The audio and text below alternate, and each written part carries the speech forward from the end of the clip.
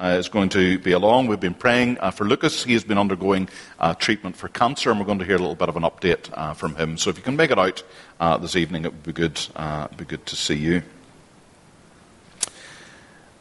I'm not sure what comes into your mind when you hear the word Puritan. Maybe it's something like this. Supposed Puritan Valentine card. You almost make my heart dance, and dancing is forbidden. Not sure the Puritans really bothered with Valentine cards.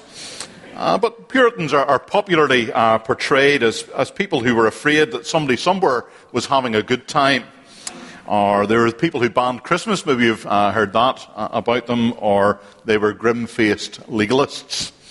In reality, the Puritans were very godly men and women. They took the Christian life with the utmost seriousness, and as a result they found a deep-rooted joy in the Lord Jesus Christ. Despite the fact they were often persecuted, they were fined, they were imprisoned, they were driven into exile. And amid all these difficulties, the Puritans often found great help and comfort from the Psalms. As one writer notes, they used the Psalms to interpret their life experiences. For as another says, they had endured persecution and their feelings were mirrored in the Psalms. Well, I wonder if you ever thought about the Psalms in that way.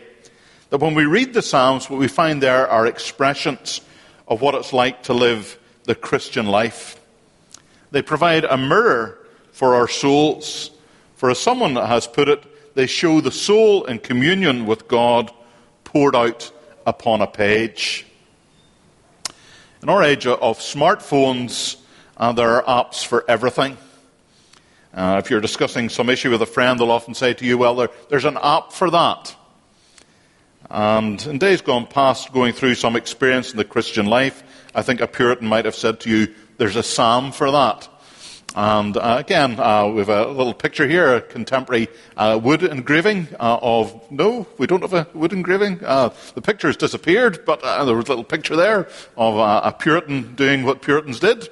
Got the family around together and they taught them the Psalms because they knew that's what the Christian life was going to be like. Because the Psalms address the real problems of real Christian living. And they've much to teach us about the Christian life, and in particular, about the rough and tumble of the Christian life.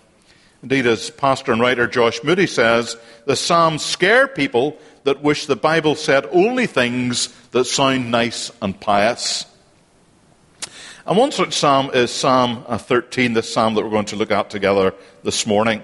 A psalm which deals with a tough time in King David's life. So if you want to have that psalm before you this morning, that would be helpful. If you have a church Bible, it's on page 548. So if you want to turn there. And the psalm really opens with the idea of David's distress in verses 1 and 2. As someone has noted, the psalm begins like storm-tossed waves breaking upon the shore. David's turbulent and plaintive cry is, "How long, O Lord, will you forget me forever? How long will you hide your face from me? How long must I wrestle with my thoughts and every day have sorrow in my heart? How long will my enemy triumph over me?" No one's exactly sure what situation David is facing here, but it appears that the likely outcome is death. And whatever the exact circumstances, two dimensions of David's experience are clear. First of all, we see that this phrase or this question, "How long?" is repeated 4 times.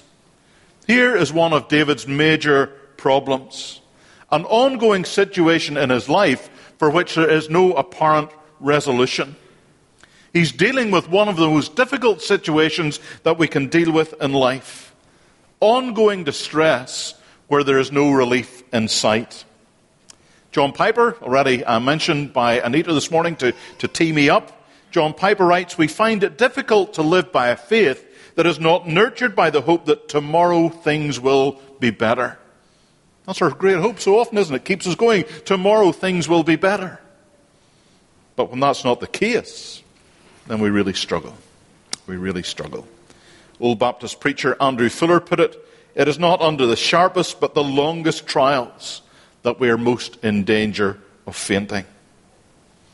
And this is often the reality in our lives. We look out at our circumstances, and as the old phrase goes, it hasn't gone away, you know. There's no solution to that health problem. No solution to that broken relationship. No solution to that problem in work. Those financial difficulties are still going to be there tomorrow and next month and next year. Those people that we've been praying for, it seems, for half a lifetime. And still we see no change in their lives. No end in sight. It's wearing and it's wearying. And then our hearts were left crying out in distress, how long, O Lord? How long, how long, how long? Perhaps we find ourselves at the point of despair. Perhaps we find ourselves feeling that we can't cope any longer. We can't go on. We're going round in circles. And like David, we're left wrestling with our own thoughts. Day after day after day. Week after week after week, month after month after month. But then perhaps some well-meaning person says, well, you know what you need to do? You need to turn to the Lord. You need to turn to the Lord and pray about it, and everything will be fine. Which brings us, I think, to the second aspect of David's distress here in Psalm 13. He says, will you forget me forever? Will you forget me forever? It's not that David hasn't turned to the Lord. It's not that David hasn't prayed. Instead, he has turned to the Lord and prayed, but in his distress, he feels that he has been abandoned by God. He's prayed and God hasn't intervened. He has prayed, but it's like God forgets that he even exists. You ever felt like that? You ever felt that God has abandoned you? It's not the sort of thing that we like to say out loud. Good Christians don't talk like that. Do they? Well, David did. This man after God's own heart spoke like this.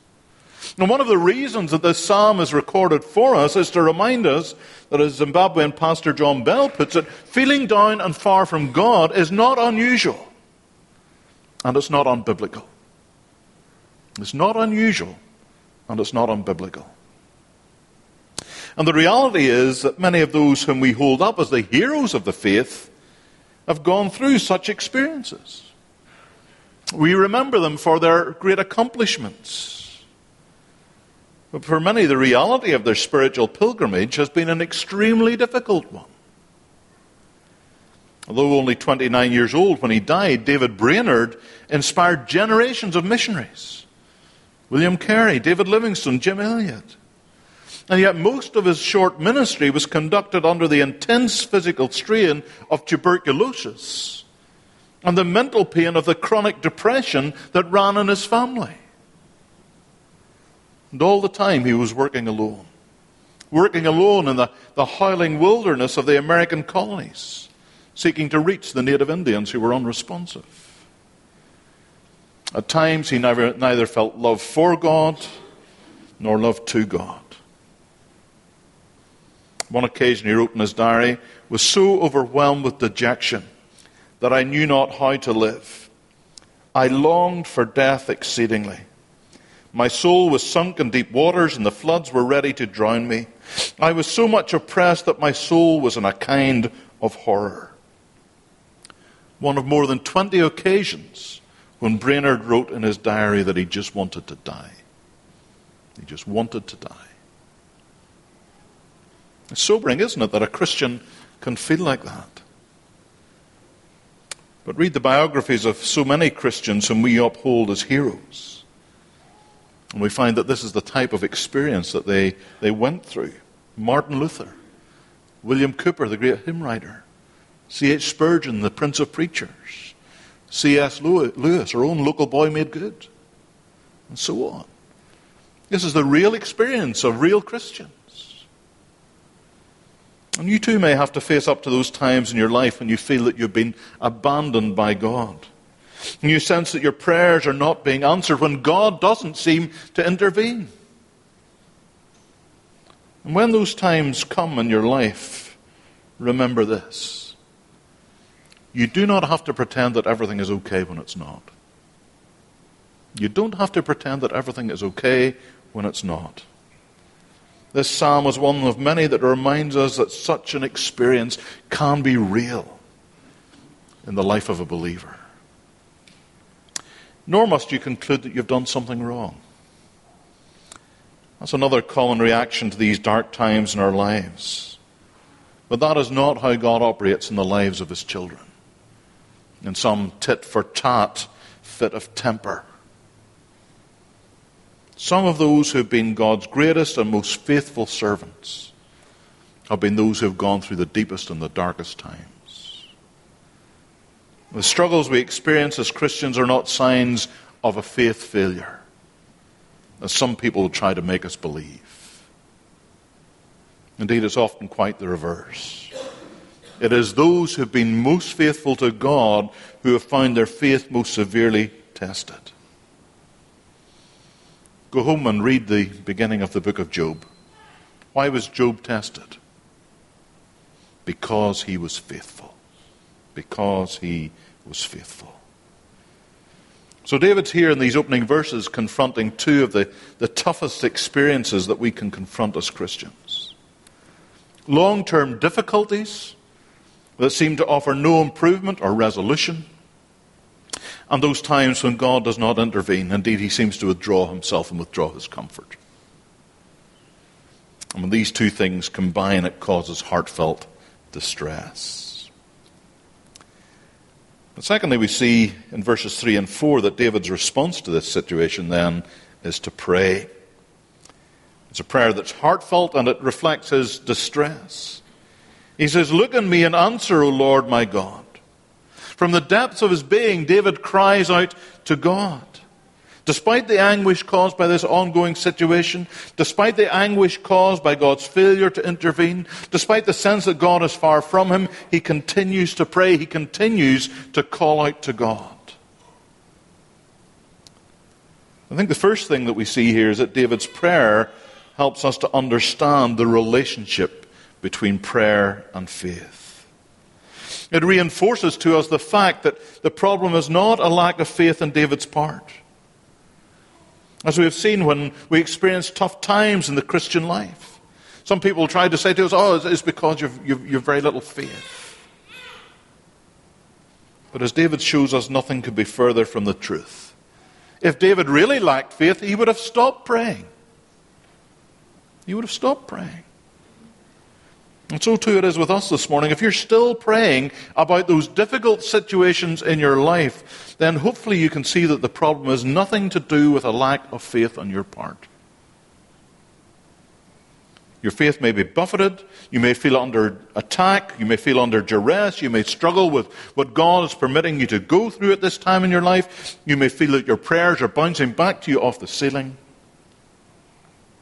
But if you are still praying, then you're still holding on to God in faith. As we know, there are many Christians around our world who suffer greatly for their faith. They're beaten, imprisoned, executed. People who've largely been forgotten by the world, like Twain. Twain's an Eritrean Christian. And in 2004, a few months after becoming a Christian, she was put in prison for her faith. She was given an indefinite prison sentence in 2004.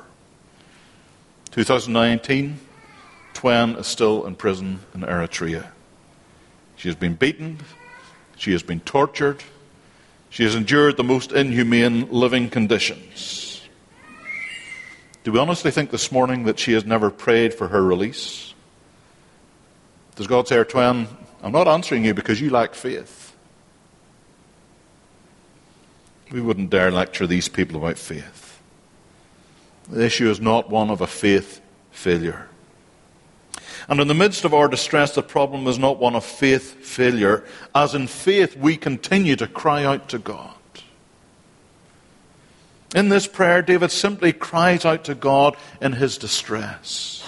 Yes, the Lord hasn't intervened. David has this sense he isn't being heard. David has this sense of his soul is in turmoil. But what does he do? He continues to cry out to God. For where else can he go? Who else can he turn to? What else can he do but cry out to God? He discovers that in Alec Mateer's phrase, at the end of his tether, there's a place called prayer. At the end of our tether, there's a place called prayer.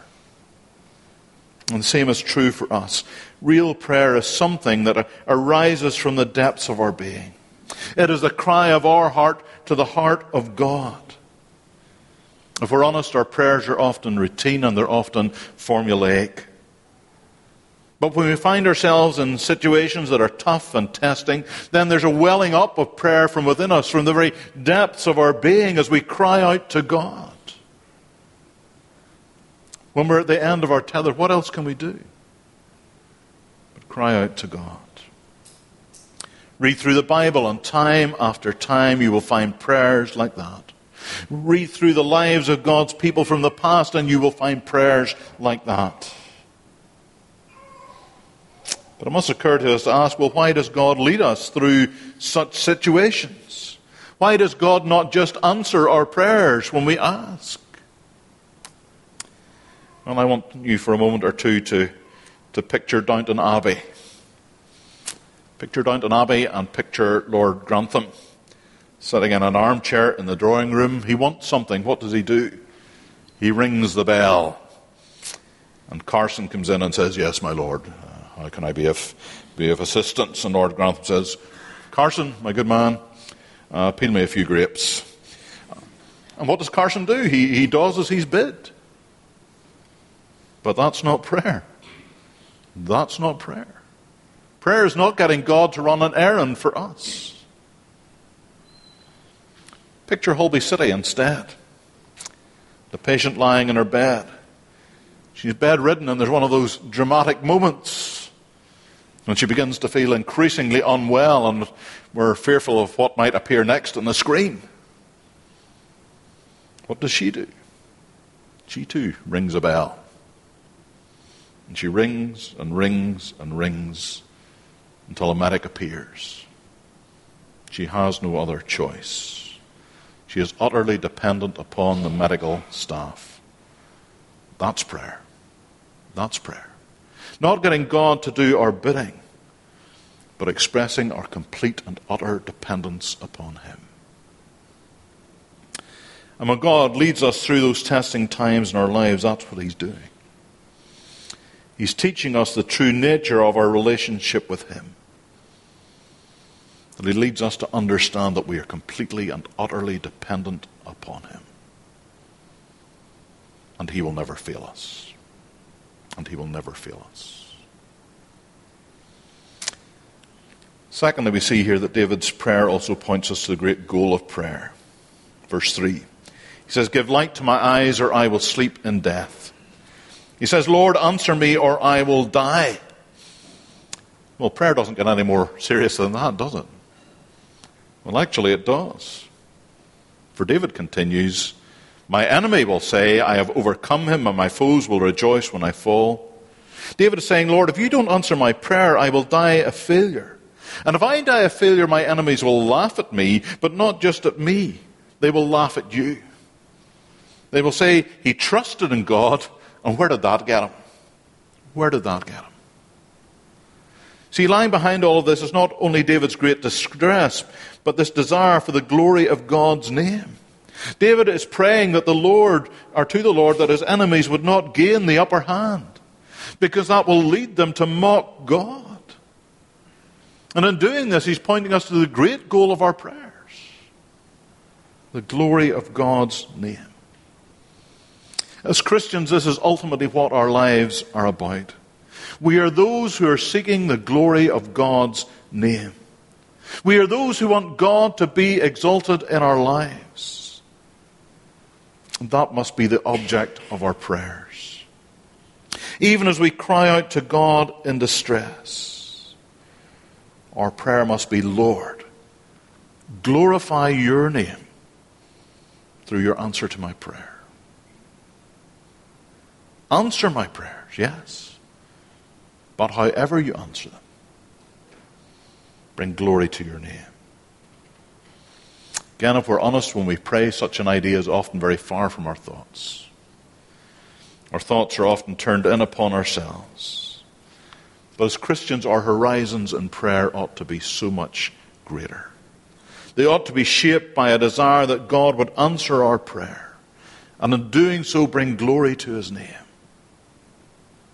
And prayer is ultimately depending on God to do that, to glorify his name. But we don't know how he's going to do that. We don't know how he's going to do that. As we pray in faith, we long for him to do so. As we pray in faith, we have confidence that however God answers our prayers, by saying yes, by saying no, by saying yes but not yet, and I think very commonly saying yes, but not in the way that you think, he will bring glory to his name. Such a prayer requires holy boldness. That however God answers our prayers, he will glorify his name. In all of this, as in all things, our great example, of course, is Jesus. Jesus, who in agony of soul in the garden prayed, "If it is possible, may this cup pass from me." The great human instinct. Yet not my will, but yours be done. His prayer has in mind the greater glory of God. And through submitting himself to God's will, what happened? He brought salvation to us and incalculable glory to the name of God. The third part of the psalm, verses 5 and 6, then focus on David's resolve. This section is notable for a very different tone from the rest of the psalm. The earlier sections have been marked by distress and heartfelt cries to God. These verses have a very different tone.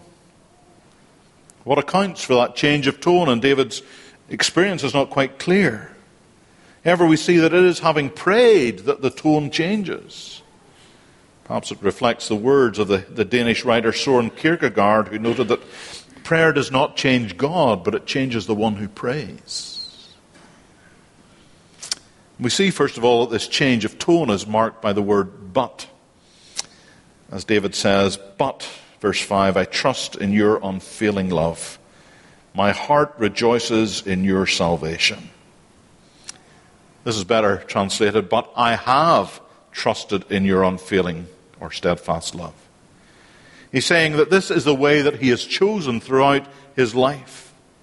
His way has been the way of trusting in God. He has chosen the way of believing in God's unfailing love, his covenant love for his people. What we see here is David, if you like, recommitting his life to God. He's saying, whatever happens, Lord, I will go on trusting in you. You are the God of covenant faithfulness, and you will ultimately deliver me.